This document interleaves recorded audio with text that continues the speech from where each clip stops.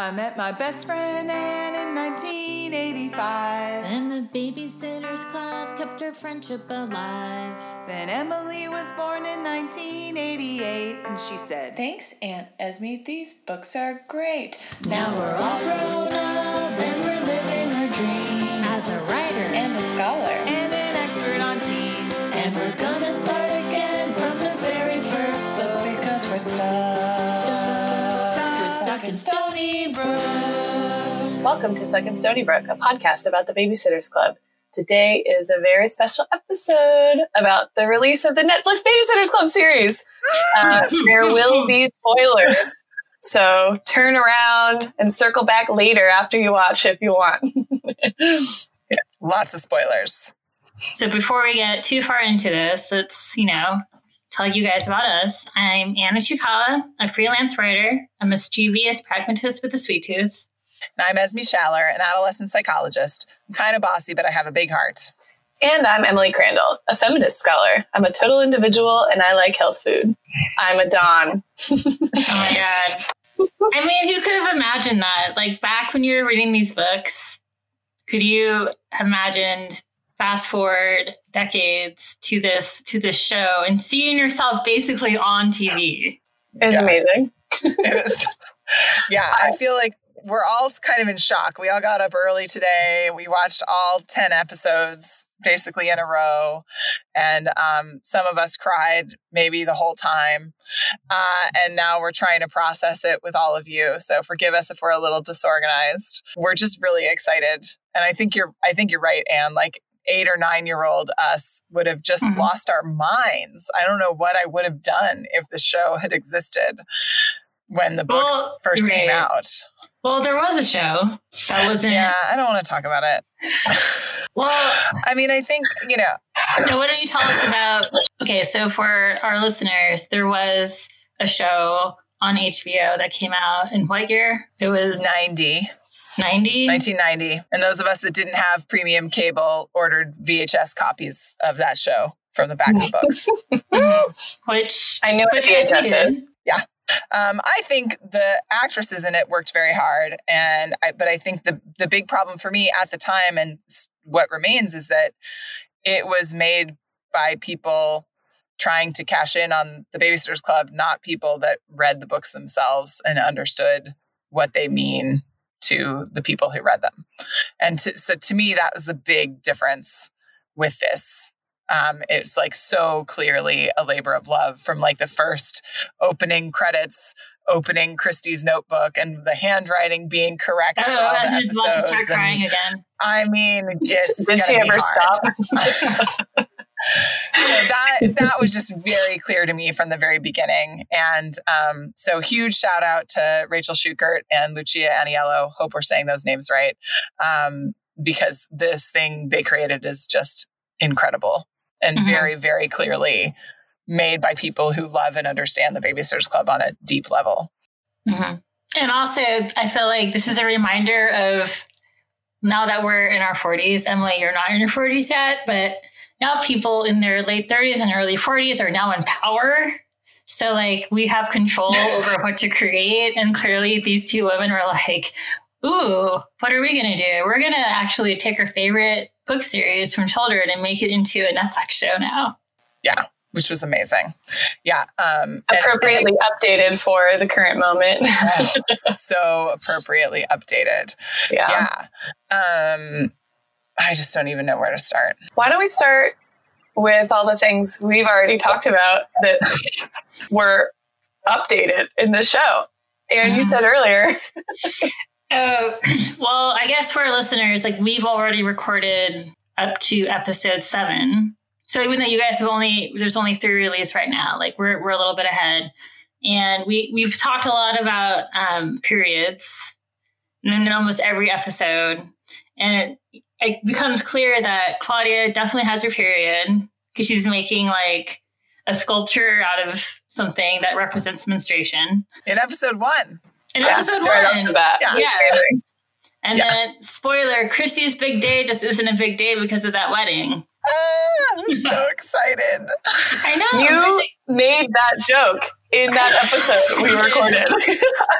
I almost wish we had release everything all in advance because I'm like, damn, I know. Yeah, we got just so much people stuff know. right. Anne was there first, just so people know. I thought that was it was dealt with so, it was just so lovely. I loved their kind of gentle dealing with her earlier in the episode when she's talking there. She was like, what do they mean feminine products about packing for camp? She's like, what do they tell the boys to bring masculine products? And they did a really nice job, not just like laughing at her and just being like, yeah, I think like tampons and pads. And she was like, oh, yeah. I loved that whole plot. It was really nice. The So period sweet. plot. Yeah. Yeah. The period plot. Yeah. I'm so psyched they dealt with that. It was clearly going on, right? It's clearly happening in the background. Yeah. I mean, Emily, we asked you in the very first episode of this podcast, you know, how feminist you thought the books were, compared to, you know, some of the think pieces that people have written about them over the years. And you were kind of like, meh, no, I mean, it's fine. And I'm It's my curious. official diagnosis. Meh. Yeah. And I'm curious what you think about how they took the, you know, feminist leaning bones of the original and how the show stands up in that area. Yeah, I mean, I thought it was really great. There's a bunch of stuff that they've changed kind of met that challenge, I think. And on one hand, there's a kind of historical context of the 80s, but it's not like there wasn't a such thing as feminism in the 80s.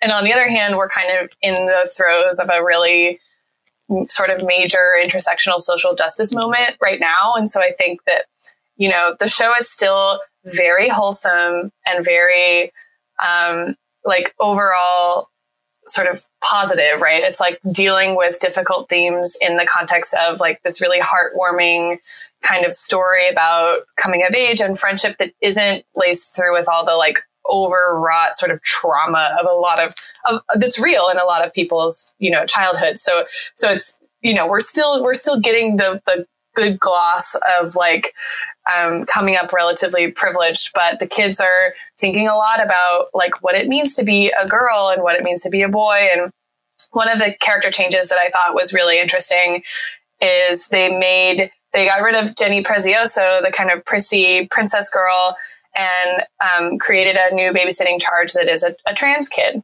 Bailey. So Bailey. And so when Marianne saves the day in this episode, Marianne's demonstrating maturity on like a whole bunch of different levels, aside from just like knowing what to do when a kid is sick. So Bailey is a girl who Marianne's playing princess dress up with. And then she spills some tea on her dress and Marianne says, let's go change. And she opens a closet and it's full of sort of very stereotypical boys' clothes. And Bailey says, those are my old clothes. And so Marianne realizes, oh, Bailey is a little girl who needed to dress differently to express their, you know, inner self. And when she takes Bailey to the hospital, the doctors misgender Bailey and as a boy. And Marianne says, okay, I need to talk to you outside. And she goes, well, Esme's crying.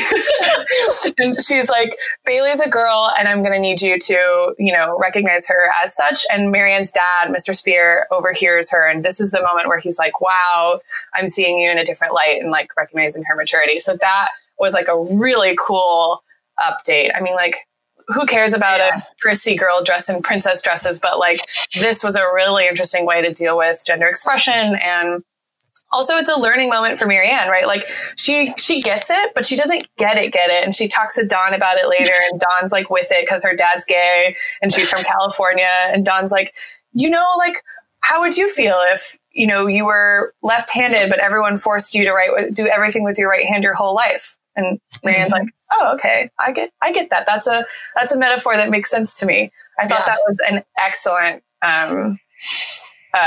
sort of,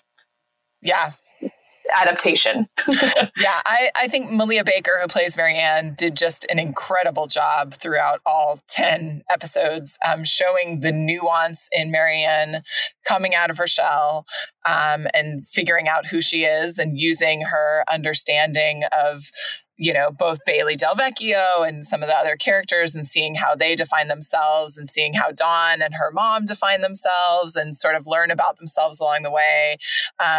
You could like see the wheels turning and see her putting it together, but not in a kind of overacted on the nose way, It didn't come off like after school special, like, maybe I'll figure out who I am too. It was very nuanced. Yeah. And I loved Mark Evan Jackson as Richard Spear. Yeah. I like how they kept some of his like temperamental conservatism without, but like the Richard Spear of the books, I feel like would not be down with a little trans girl. And right. He was like clearly proud of Marianne for defending her, Yeah. And our episode on Marianne Saves the Day is dropping next week, or this week, actually Thursday. So we talk a lot about his sort of patriarchalness and how he would have been a like Reagan era conservative. And so like what they did with him here, I think, is make him a lot more bound by his grief, and his motivations for wanting to keep her close are about like reluctance to let go of that moment when her mom was still alive, rather than like this commitment to sort of controlling her life and making her ascribe to a particular set of rules for like what it means to be a girl or whatever. Mm-hmm. So I thought that was also an update that was very appropriate and that worked really well, and like just a sob fest also. Yeah. Oh yeah. Well, the whole, she asked to do her hair differently, and he says, yeah, I just put it in braids because it's the only thing your mom taught me how to do. I'm going to cry.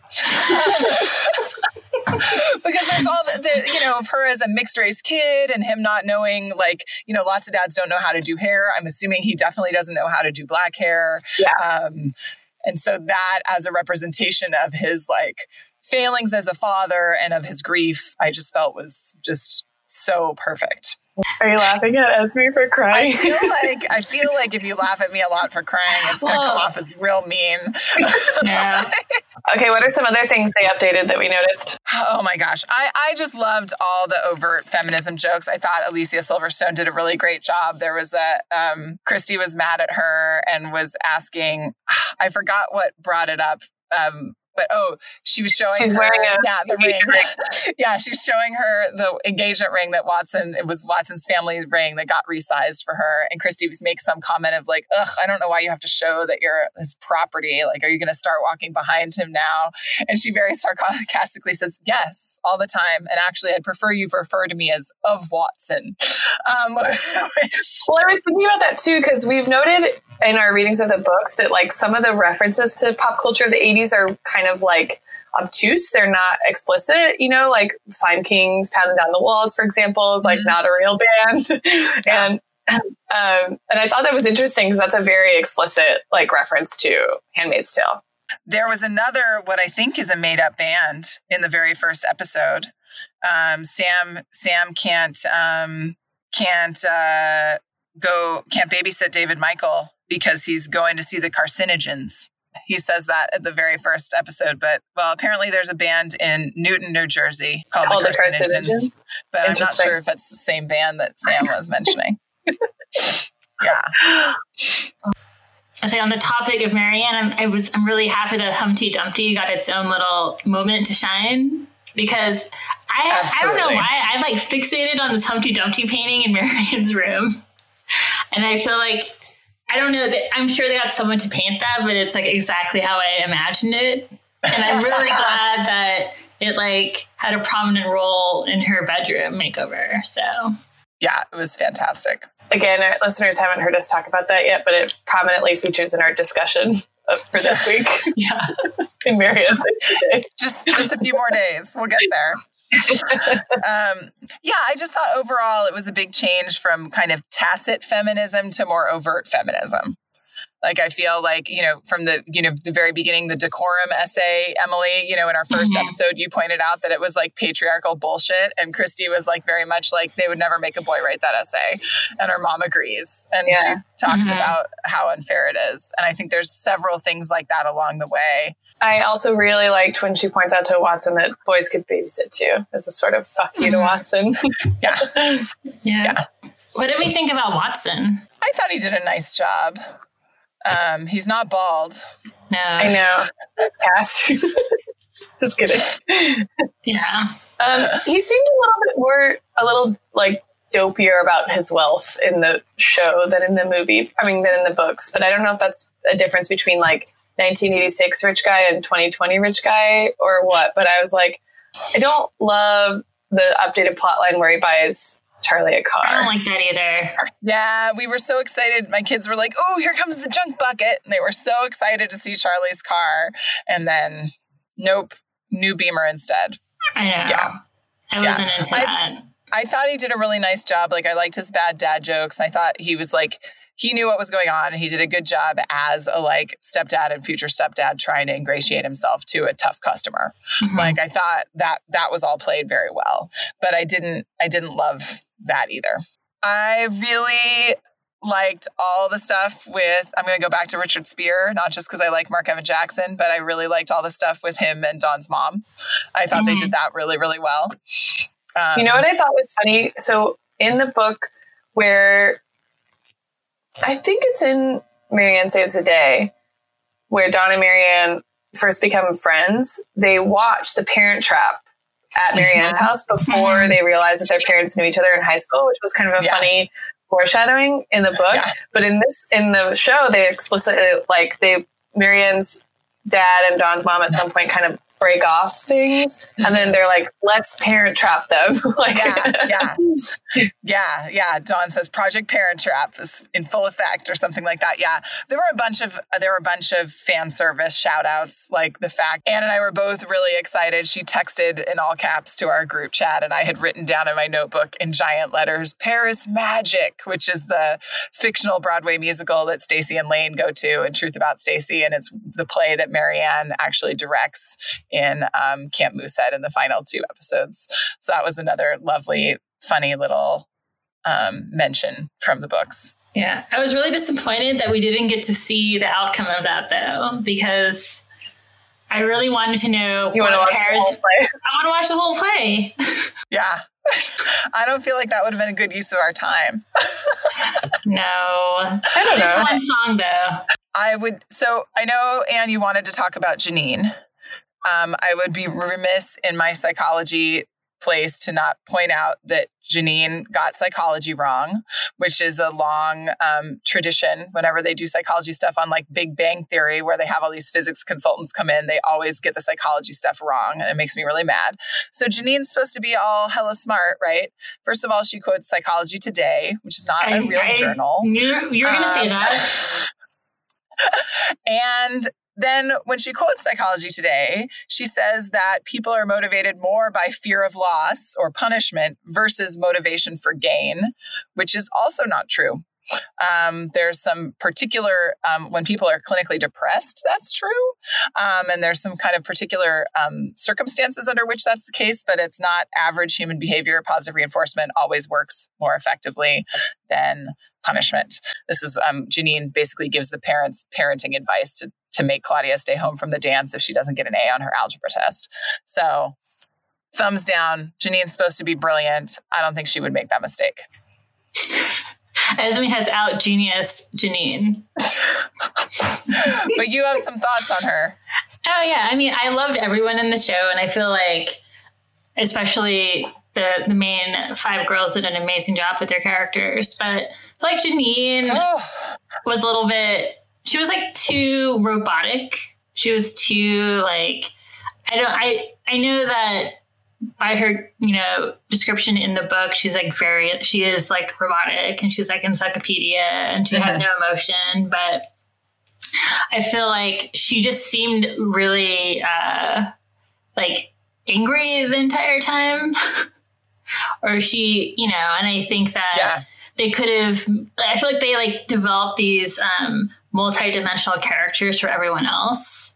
So why didn't they do the same thing for Janine, right? I feel like they just like really stuck to like the script for her, like, and not in like maybe the way I would have. It was fine, but since they were updating everyone's characters, why didn't they update hers? And it's something we talked about a bit in our forthcoming episode on Claudia and Me and Janine, but like one of the things that we talk about when we discuss that book is that like we get only Janine from Claudia's perspective in the books, and Claudia's, 12, 13. And so like what they gave us in the Netflix show was just Claudia's version of Janine, not like Janine as a fully formed round character. I was just going to say that. And I think they just didn't, the bonus of the books is you get a little bit more time from Claudia's perspective to kind of chew through what's really going on with Janine and understand her better. And so I feel like we only really get the one last scene of Janine and Claudia in the hospital, where they're talking about Mimi's childhood experiences in Manzanar. And that's when we see a little bit more of Janine. But I wish they gave her a little bit more of a chance. I thought the actress did a nice job with it, but I feel like they just didn't give her as much of a chance in other scenes. So another cool thing is that they brought in Mimi's past with, the internment camps during World War II, something we have talked about in the podcast, hypothesizing that was Mimi in these, what's her timeline, but in the show, it's very clearly stated that she was in the internment camps. And it's something that, I guess Janine, when they're in the hospital, Claudia's like, well, I didn't, I know she was in them, but I didn't really understand. And like Janine kind of tells her. And it was interesting because Janine said something like, she only talks about it when you ask her. And I feel like that's pretty accurate because my parents were in internment camps, as was basically my entire family. So, and it's definitely something that no one talks about really, or like if they do talk about it, it is very like kind of like glossed over, or it's, it's just like in passing, and it makes me think like, oh, I should really talk to my parents more about it because they were really little when they were, well, your mom's about Mimi's age, right? They said that Mimi was 83. They're around, my parents are in their early 80s, so they were around the same age. But it's also like, it's like a weird thing because it just isn't something they really want to talk about it too. So I feel like it was interesting, just like Janine's very short summary of that experience. It was like everything's taken away. They were put into these like, these barracks kind of, which is my mom also said the same thing where they were like we had to stay like where the horses were. And like how there were men on watchtowers with guns and stuff watching in like barbed wire. So I would say like Janine's like description of that is very much like the 3-sentence summary I would also get from people in my family. And then you're like, and from there, it's kind of like, okay, like pass the potatoes or whatever at Thanksgiving. Pass the potatoes. I really liked that they dealt with that because I think, one of the things we've been talking about a lot as we move through the books is the kind of like the way in which some of the socio-political stuff is like ahistorical and like it's under the surface but not explicitly dealt with. And I think this show did a really good job of kind of unearthing that stuff and like taking it seriously as like, what's in the backdrop of the girls, day-to-day lives, but also their sort of familial backgrounds. The Mimi episode was a real tearjerker. Yeah, they did a really nice job with it. Well, I'd like to give a big shout out to Cynthia Summers, the costume designer for the series. I feel like she really nailed it. Especially, I would like to particularly mention Mimi's outfits, even though I know she was a side character. Because as a person who's been around a lot of elderly Japanese women, that she really nailed these outfits. Just so like what specifically did you especially appreciate about Mimi's clothes? Kind of like she wore just a lot of floral blouses that were just like very kind of, generic, kind of like a loose fit. She probably got them at JCPenney's or Macy's, I'm assuming. And she also wore that apron that kind of like it was like the kind that goes over your entire front and ties in the back. And my grandma definitely always wore that kind of apron specifically. Yeah. So it really, I was like, whoa. And just like her hair, everything. It was like so on point. That maybe, who knows, Cynthia herself may have an elderly Japanese woman in her life to have guided her to these decisions. Yeah, it sounds like you think that's likely. Yeah. And I'm sure that is the costume choice probably least being talked about in other places. I thought she got every single one of the girls just perfect. And to do that, but updating from the 80s outfit descriptions to figure out what they would wear now to express their personalities. I just loved. Yeah. I don't know, anything that jumped out for you with the costuming? I mean, I feel like with Dawn, you never really got a sense of like what Dawn's style was. So it was kind of like California, which I think you assumed to be like very beachy, but like Dawn's style was very like LA kind of, it's kind of like more akin to Claudia's style choices than Stacey's. I loved Dawn's outfits. I thought they were very California, but like what a California person thinks you should dress like on the East Coast. Oh, good point. Yes. Don't you think? Yeah. Yeah. I also exactly. loved her hairstyles. Like those weird, like center really front cute. braids and buns were so cute. Yeah, super cute. Yeah, all of their hair was awesome. I liked all the different things they had Marianne do with it once she got permission to switch it up. I love that Christie's was just there, Yeah. It was just hanging there, however. Hanging out. Yeah. Stacey did not have a perm, though. I will say that. No, but Stacey wouldn't have a perm in 2020. Right. Well, but what would be the 2020 equivalent of a 1986 perm that would make a 12-year-old sophisticated? Like highlights? She like gets highlights? Yeah, probably dyeing her hair, I would think. Balayage. Balayage, yeah. Oh my God. Yeah. Stacey definitely gets her hair painted. Yeah. We haven't talked about Trevor yet. What'd you guys think of Trevor? So dreamy. I liked that they switched him to being an artist too. I think that made more sense for a TV show. So, and yeah, he was a dreamy 12-year-old. Like he definitely looks 12. He wasn't like an inappropriately aged dreamy boy, but you could see why Claude would be into him. Totally. Also, Logan, I thought was good too. The casting of Logan. Yeah, they were both perfect. I thought they did a really nice job with them. I also want to point out that Scott, the lifeguard, it's like, okay, I didn't notice this before, but on the cover of Boy Crazy Stacey, that lifeguard looks like Fabio. Yeah, and he looks like 37. So old, yeah. Like so old. So weird. Yeah.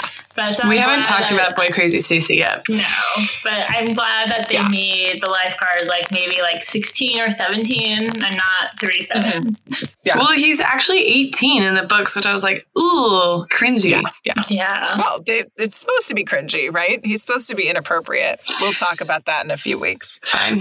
But speaking I have of a lot Stacey, to say. I know. Speaking of Stacey, though, can we talk about the Truth About Stacey episode? Because I was very excited by the ad for the Babysitter's Agency. Oh my God. It was on social media. And I'm not sure why they changed Liz Lewis's name to Lacey, but it's fine. It was still Michelle Patterson. That is weird. It. Yeah, it was just sort of a random change. And Emily, I was especially curious in your sort of, there's this confrontation between Stacey and Lacey Lewis at the playground when she's giving away the Babysitter's Agency balloons. And she does this sort of like feminist capitalist thing that I was sure you were going to be super into. So. Well, that was one of my favorite lines I wrote down. So we can talk about it now or we can talk about it at the end.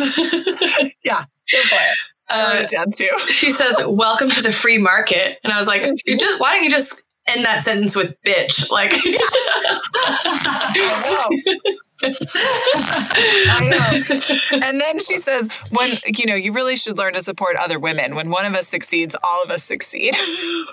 That's like Sheryl Sandberg lean in feminism, like to a T. It's so good. Good. God. But I also thought it was really clever, and a couple of reviews have talked about this already, but that, Stacey's backstory of getting bullied and kids not understanding her diabetes in Manhattan, that it was because of this viral video of her going into shock in the cafeteria at her old school that was then forwarded around, and how it follows her to Stony Brook, I thought was a really lovely way to update it. And also just you could see the like terror in her eyes once it's posted, and also a cool way for all of the babysitters to find out. And Stacy's seizure in the cafeteria reminds me of another significant diabetic scene of film and television when in Steel Magnolias, Julia Roberts has to drink the orange juice in the salon. That just really stuck in my head of what diabetes was as a kid. And I was like, that's what diabetes is? yeah, probably because of Stacy that stuck in your memory as a child. I've never seen Steel Magnolias. What? Okay. Mm-mm. Yeah. We have to move past that. That's almost like not knowing what UHF is. I just feel like we have to move along. I also like how that video was the biggest mention of social media in the entire series. They included texting and stuff, but there wasn't a lot of Instagram or TikTok in the show. Mm-hmm.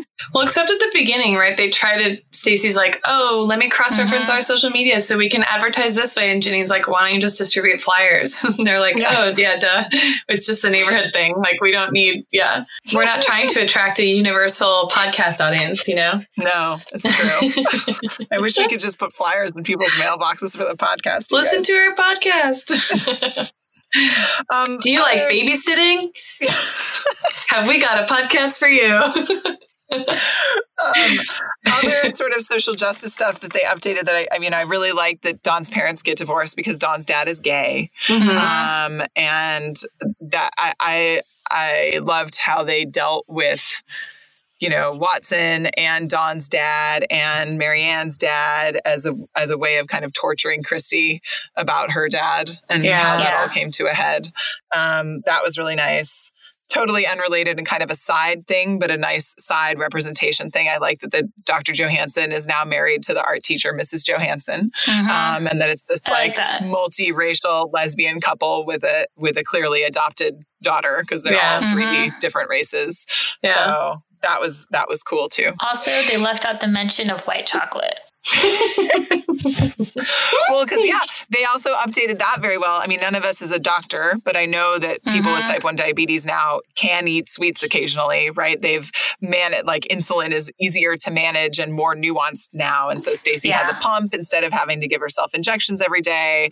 And later at Watson and Elizabeth's wedding, she's having sweets with all of them and just mentions, I need to keep close track of my levels because I'm going to eat all this crap. Right. So I liked that. Yeah, she wasn't like, I'm going to eat all this white chocolate.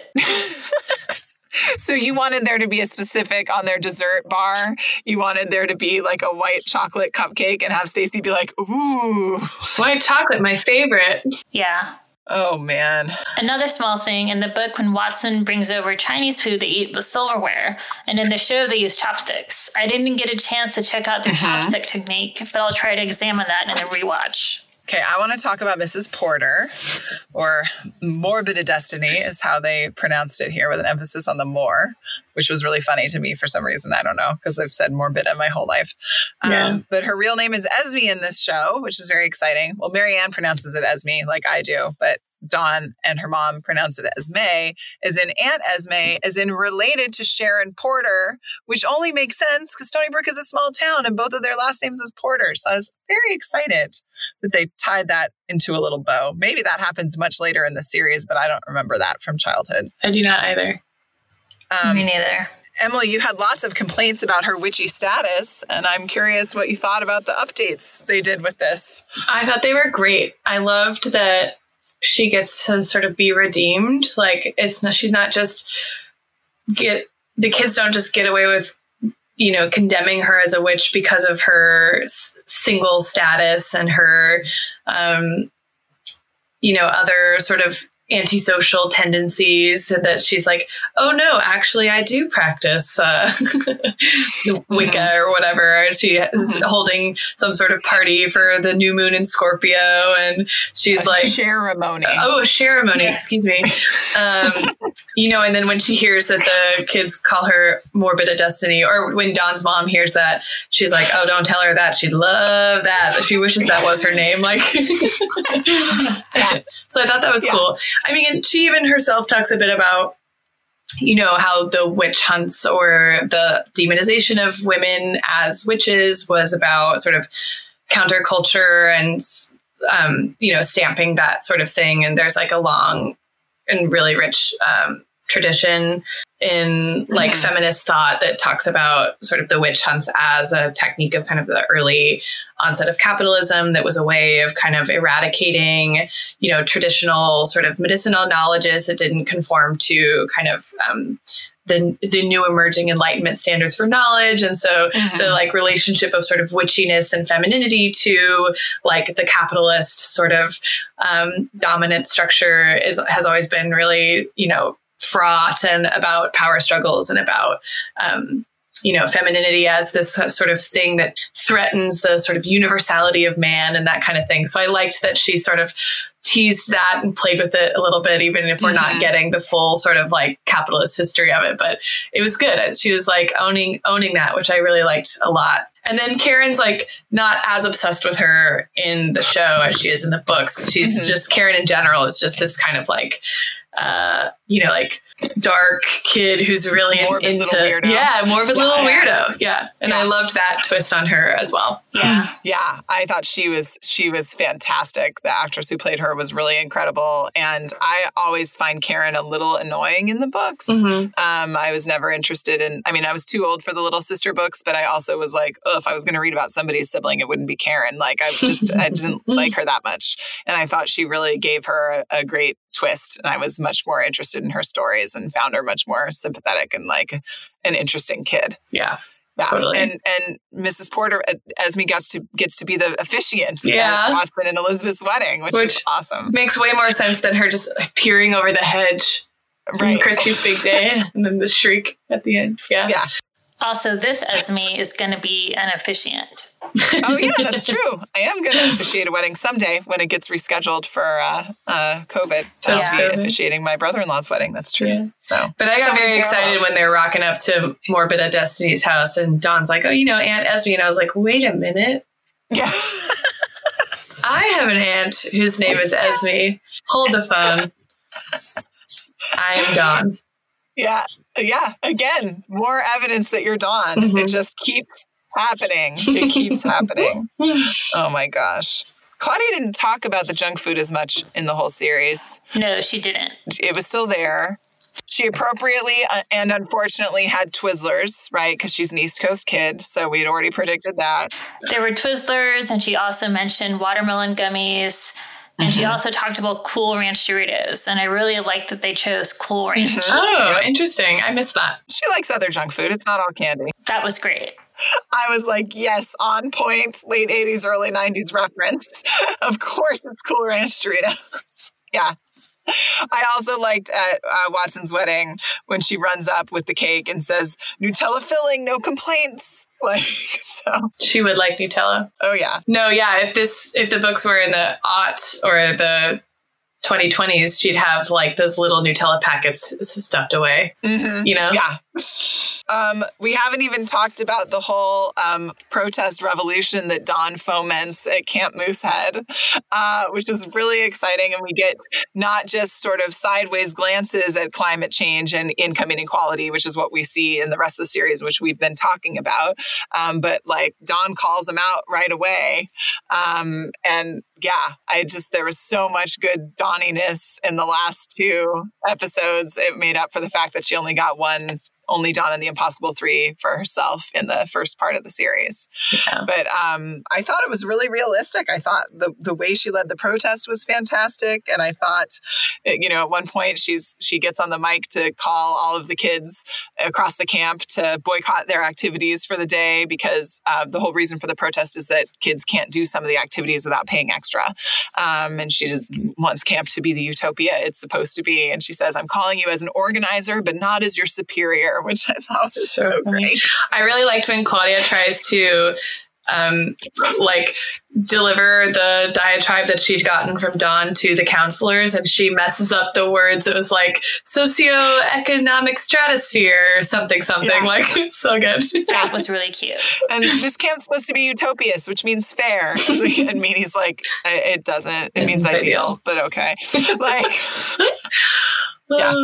So funny. Yeah. I don't remember the super specials as well, and we haven't gotten there yet. So those episodes for me were just more fun and kind of continuation of what they'd already done. But I don't remember enough about super specials to do as like rigorous of a comparison as we've been doing so far. It's almost nothing like super special 2. So I have reread that one fairly recently with my kiddos, and frankly, I loved it as a kid, but the plots are kind of boring. Really? So I thought they did a really nice job, and I loved that they brought Lane to Camp Moosehead and took that part of Truth About Stacey and kind of interpolated it to camp instead of in New York City. I thought that was really genius. And I thought the plots they came up with for Camp Moosehead were better than the actual plots. We'll get to it. We'll get there. But I thought it was great to use that backdrop because, stuff about camp is always fun when you're a kid, Parent Trap, all that stuff. And so to use that backdrop to get in some other parts of the stories, and then to also to get Mallory and Jesse into the club, which was another part where it was like, whoa. Yeah, those moments are very sweet. I really loved those episodes. I thought they were really nice. Let's talk about Stacey's poison ivy incident. Oh my God. It's grotesque. I feel bad for Shea Rudolph for having to get that makeup job done. Yeah. Seriously, for those scenes, was the makeup direction like, make it look worse? No, a little worse. So. More like Freddy Krueger. I mean, was there a reason they had to close one of her eyes? So in the super special, Stacey gets like 5 diseases at once at Camp Mohawk, which they thankfully updated the name of. So she gets like impetigo and pink eye and poison ivy and something else. And she's stuck in the infirmary for like many days. Wow. So I think it was sort of a nod to that like just poison ivy on its own wasn't bad enough. But yeah, but she was looking rough. Yeah, she's looking rough. But she pulled it off. I love that they're like kids and Charlie and Sam are teenagers and like I don't know. I just loved the like age appropriateness of it all. I thought it was really sweet. Yeah. Yeah. The other thing that I really loved, I don't know if you guys noticed, is that both Marianne and Stacey's first kisses were featured in the series. Stacey's with Toby at Sea City and Marianne's with Logan this time instead of at the final fling or whatever it is, and Logan likes Marianne at Camp Moosehead. Did you notice anything about those first kisses of theirs? The girls initiated the kiss. Yes. Oh, yeah. They were the instigators. Both initiated by the girls. Yeah. Which I was like, yeah. I thought you were going to go the like PG route. I was like, huh? No tongue? Like, no, I know. Neither one had tongue, but also, the girls initiated by the girls. Yeah, I love that, which I really liked. It was a nice way to great to show them taking charge, and a great way to deal with that. I just want to say that I love how Stacey is so confident when it comes to boys. Like, she just went right for the lifeguard with no hesitation, and she was like a little crow bringing him shiny things. Yeah. So good. Crow. She's so funny. Yeah. Her humiliation though is a little so dramatic. I was like, damn girl. Oh yeah, that was hard to watch. I really loved when Christy and Dawn are having their thing in the kitchen and Christy calls her alternative and then she goes, like in the 90s sense. That was really funny. That was great. Another nod to like the generation of, 80s kids who grew up with them, I think. Also, I'd like to point out that they don't wear shoes in Claudia's house. Yep, I noticed that. I thought that was great. Yeah. I also liked that they made Alex in Sea City, who's Marianne's love interest in the book, he was gay. Yeah, I liked that. It just came out right away. He was just like being her buddy and like giving her advice about Logan. I thought that was a nice way of dealing with that. She clearly already liked Logan since they messed with the sequence. In the original Boy Crazy Stacey, Logan hasn't moved to town yet. And so that's not an issue. Right. But it was like a nice way to get around that and still have someone to hang out with when Stacey's being selfish. Yeah, I liked that a lot. Were you guys disappointed that Logan wasn't from Louisville, Kentucky with his Marianne? I had forgotten about that Southern accent. So no, but I will be when we get there. Thanks. He started talking and both of my kids were like, "Aw, man." They wanted him to have an accent. How do you guys feel about knowing these characters so well from the books and now seeing these actors put their own spins on them? While they stayed very true to the characters Anna Martin wrote, in the show, I felt like they came to life in a much more multi-dimensional, nuanced way. But with like Christy, she was far more bossy in the show, I think, than in the books. Like she really leaned into that character trait. Yeah, as a Christy, I loved it. I thought Sophie Grace nailed it. I think, she's an assertive kid who knows what she wants, but she's only 12. She's not going to always be good at getting it. She's not going to do it gracefully. And she has a big mouth and she steps on people's toes. And it was like she wasn't afraid to make her a little unlikable along the way. And that made her a more real character, which then made her more likable. I think, too, that's another one of those little nods to, contemporary feminism that, like, she knows that being bossy is a gendered thing and she's like reclaiming it, right? Like, I'm bossy, get over it. Like, yeah, this is the dynamic of our friend group. And like, I'd love it if you be part of it, but then this is the deal. Right. Yeah.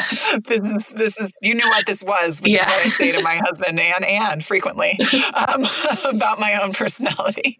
You knew what this was. Oh my God. Yeah. And I think we've talked a lot about Marianne and about Stacey already. I thought they were both incredible. And I think Dawn brought this wonderful, California, but not a stereotype of California energy. Like they sort of nodded a little bit when it was part of a stereotype. And also like, we do talk a lot about a lot of those things, and we do tend to eat more health food than other parts of the country. And like some of that stuff is true. And I thought she brought a freshness to it that was really, really great. Yeah, I agree. I think out of all the characters, Dawn was the one that was developed and fleshed out into a way more fully realized person compared to the books. Yeah, she was more than two-dimensional. Yeah. How did you feel about Momona Tamada as Claudia? I thought Momona Tamada was so amazing. In the Claudia books we've read so far, we mentioned how they're kind of dark. I feel like she brought a lightness, and she was super witty and funny and also introspective. She portrayed Claudia as way more than just a girl who's good at art and likes candy and wears cool outfits. I also loved how the show showcased her intelligence, even though it wasn't in an academic way. I don't know what I was expecting, but I guess I never pictured book Claudia as lighthearted and as irreverent as portrayed on the show. Although we did spend a lot of time talking about the reference she makes about what am I, the Queen of France? Yeah.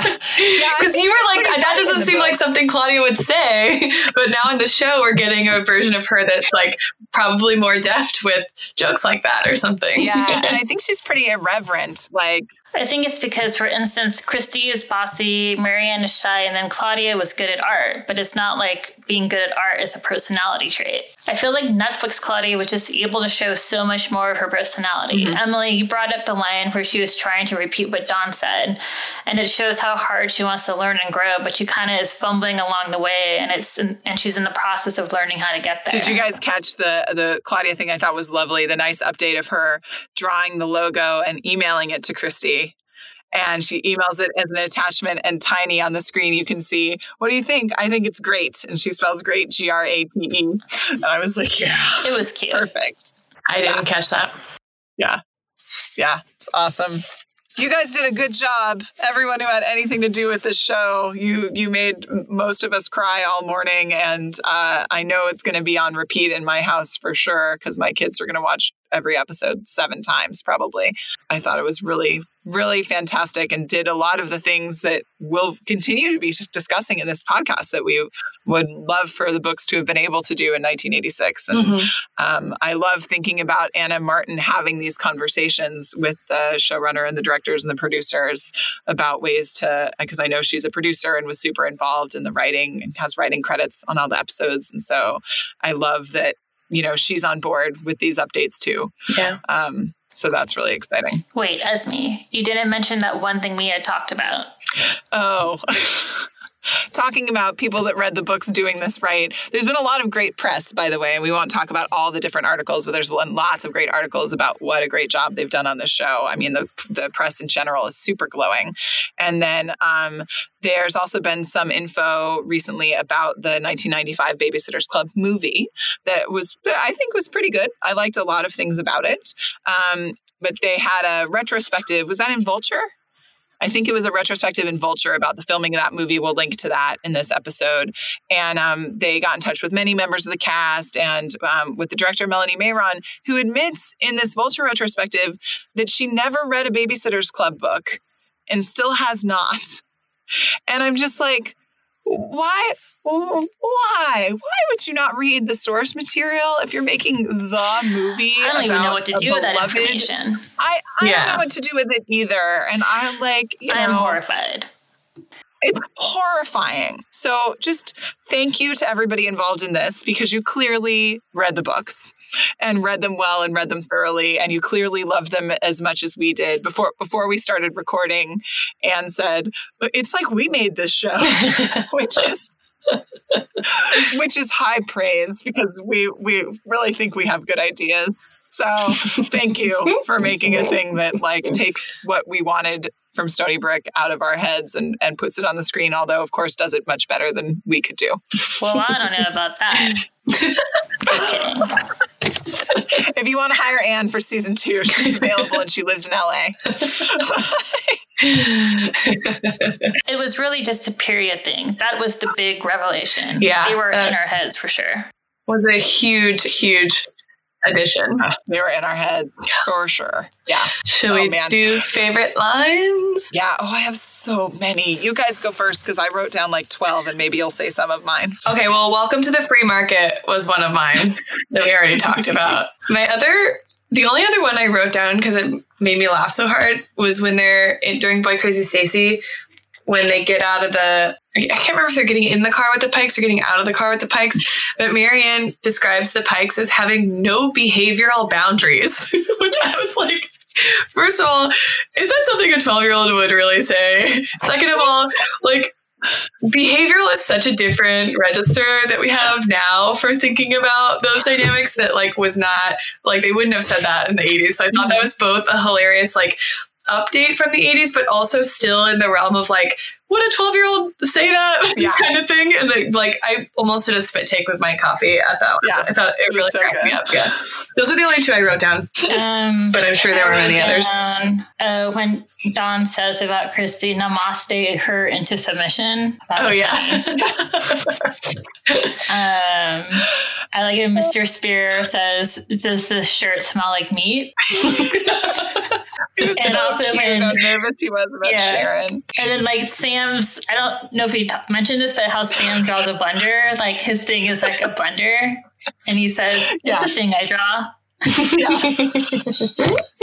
It's like his tag or something. We don't know. Yeah. Blender Boy 2020. Yeah. Oh my gosh. I wrote down so many things. One that I really like that isn't funny, but I just love is behind every tantrum is something else. As a child psychologist, that was just a lovely line. And I like that Dawn, it was in Dawn's voiceover as she's watching Christy smash all the chips because life is unfair dad-wise. So that was great.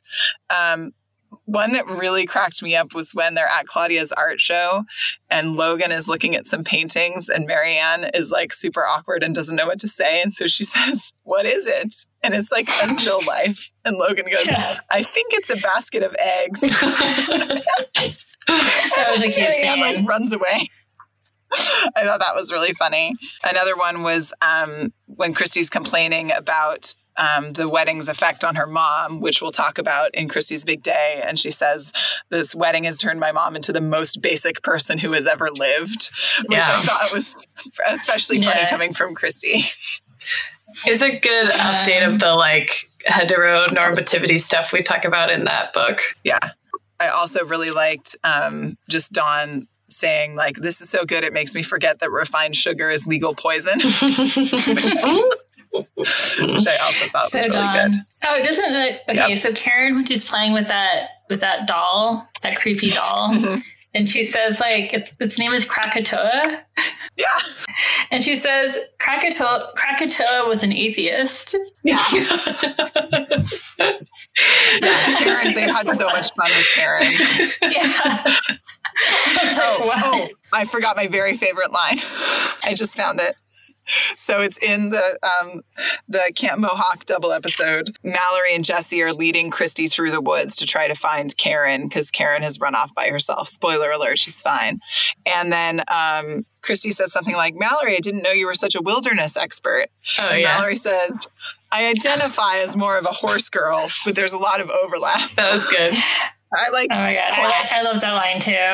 That's it. So Horse. good. I identify as a horse girl. I forgot about Krakatoa as an atheist, though. I think that's the winner.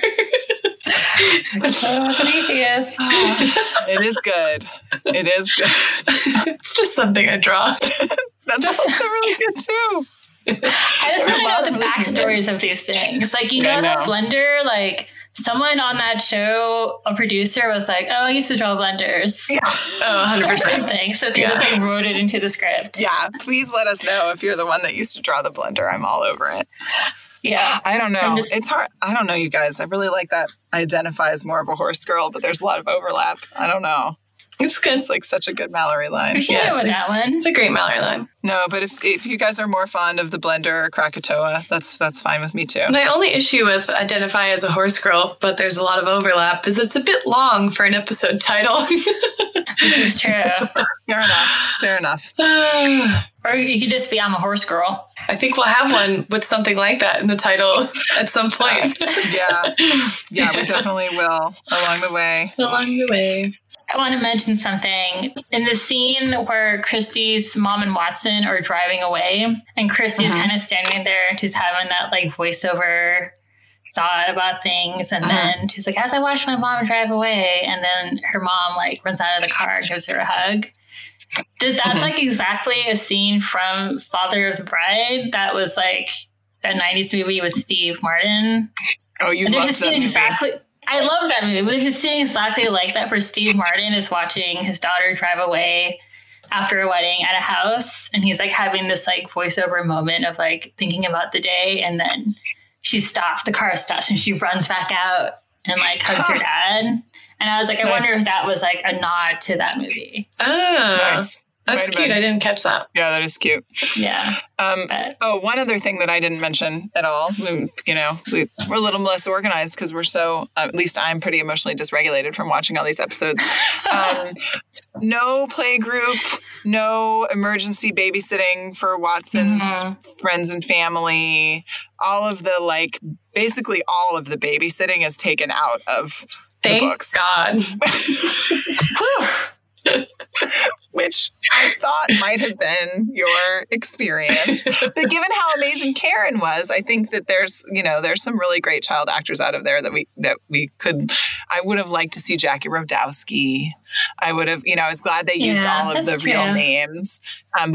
So again, the difference between viewing or reading as adults versus kids, my kids were like, there wasn't enough babysitting. Like they were all bummed. They were both bummed that there wasn't more of that.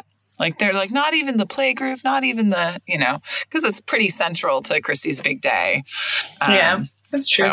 So, they have the books to read. I don't think they could have done it differently. Yeah, I don't think they could have done it differently. I just think it was noticeable to me. Well, it's usually the babysitting scenes usually didn't move the plot scenes along that much. Or, like, it didn't move the plot along very much in the books, but... Okay, so pizza toast. What should we pizza toast to? I think we got a pizza toast to Rachel Shukert and as the showrunner and literally everybody that worked with her to make this masterpiece. Like, I couldn't be more pleased. And I don't think I've said that about most things that have followed the books. Fine, I guess we can do an earnest and wholesome pizza toast. What did you want a pizza toast to, Em? I don't know. A blender? A blender, yes. It's just a thing I To draw. Sam Thomas's blender. To Sam's blender. No. Or Paris Magic? Oh, yeah. Let's do it. Okay, fine. Pizza toast to Paris Magic. To Paris Magic! Paris Magic. This episode of Stuck in Stony Brook is now adjourned. Thank you to Anna and Martin for everything. Stuck in Stony Brook is edited by Emily Crandall. Theme song written and recorded by Gary Schaller, performed by the band Kid Kid. You can follow us on Instagram at Stuck in Stony Brook, or find us on our website, stuckinstonybrook.com. Need some books that we mentioned? Buy them from our bookshop and support both a local independent bookstore and your favorite series literature analysis podcast. Find us at bookshop.org/shop/Stuck-in-Stony-Brook. Lastly, if you're feeling dibbly generous and you want to rate and review us on iTunes, that would be super helpful. You're the best friends a girl could ask for.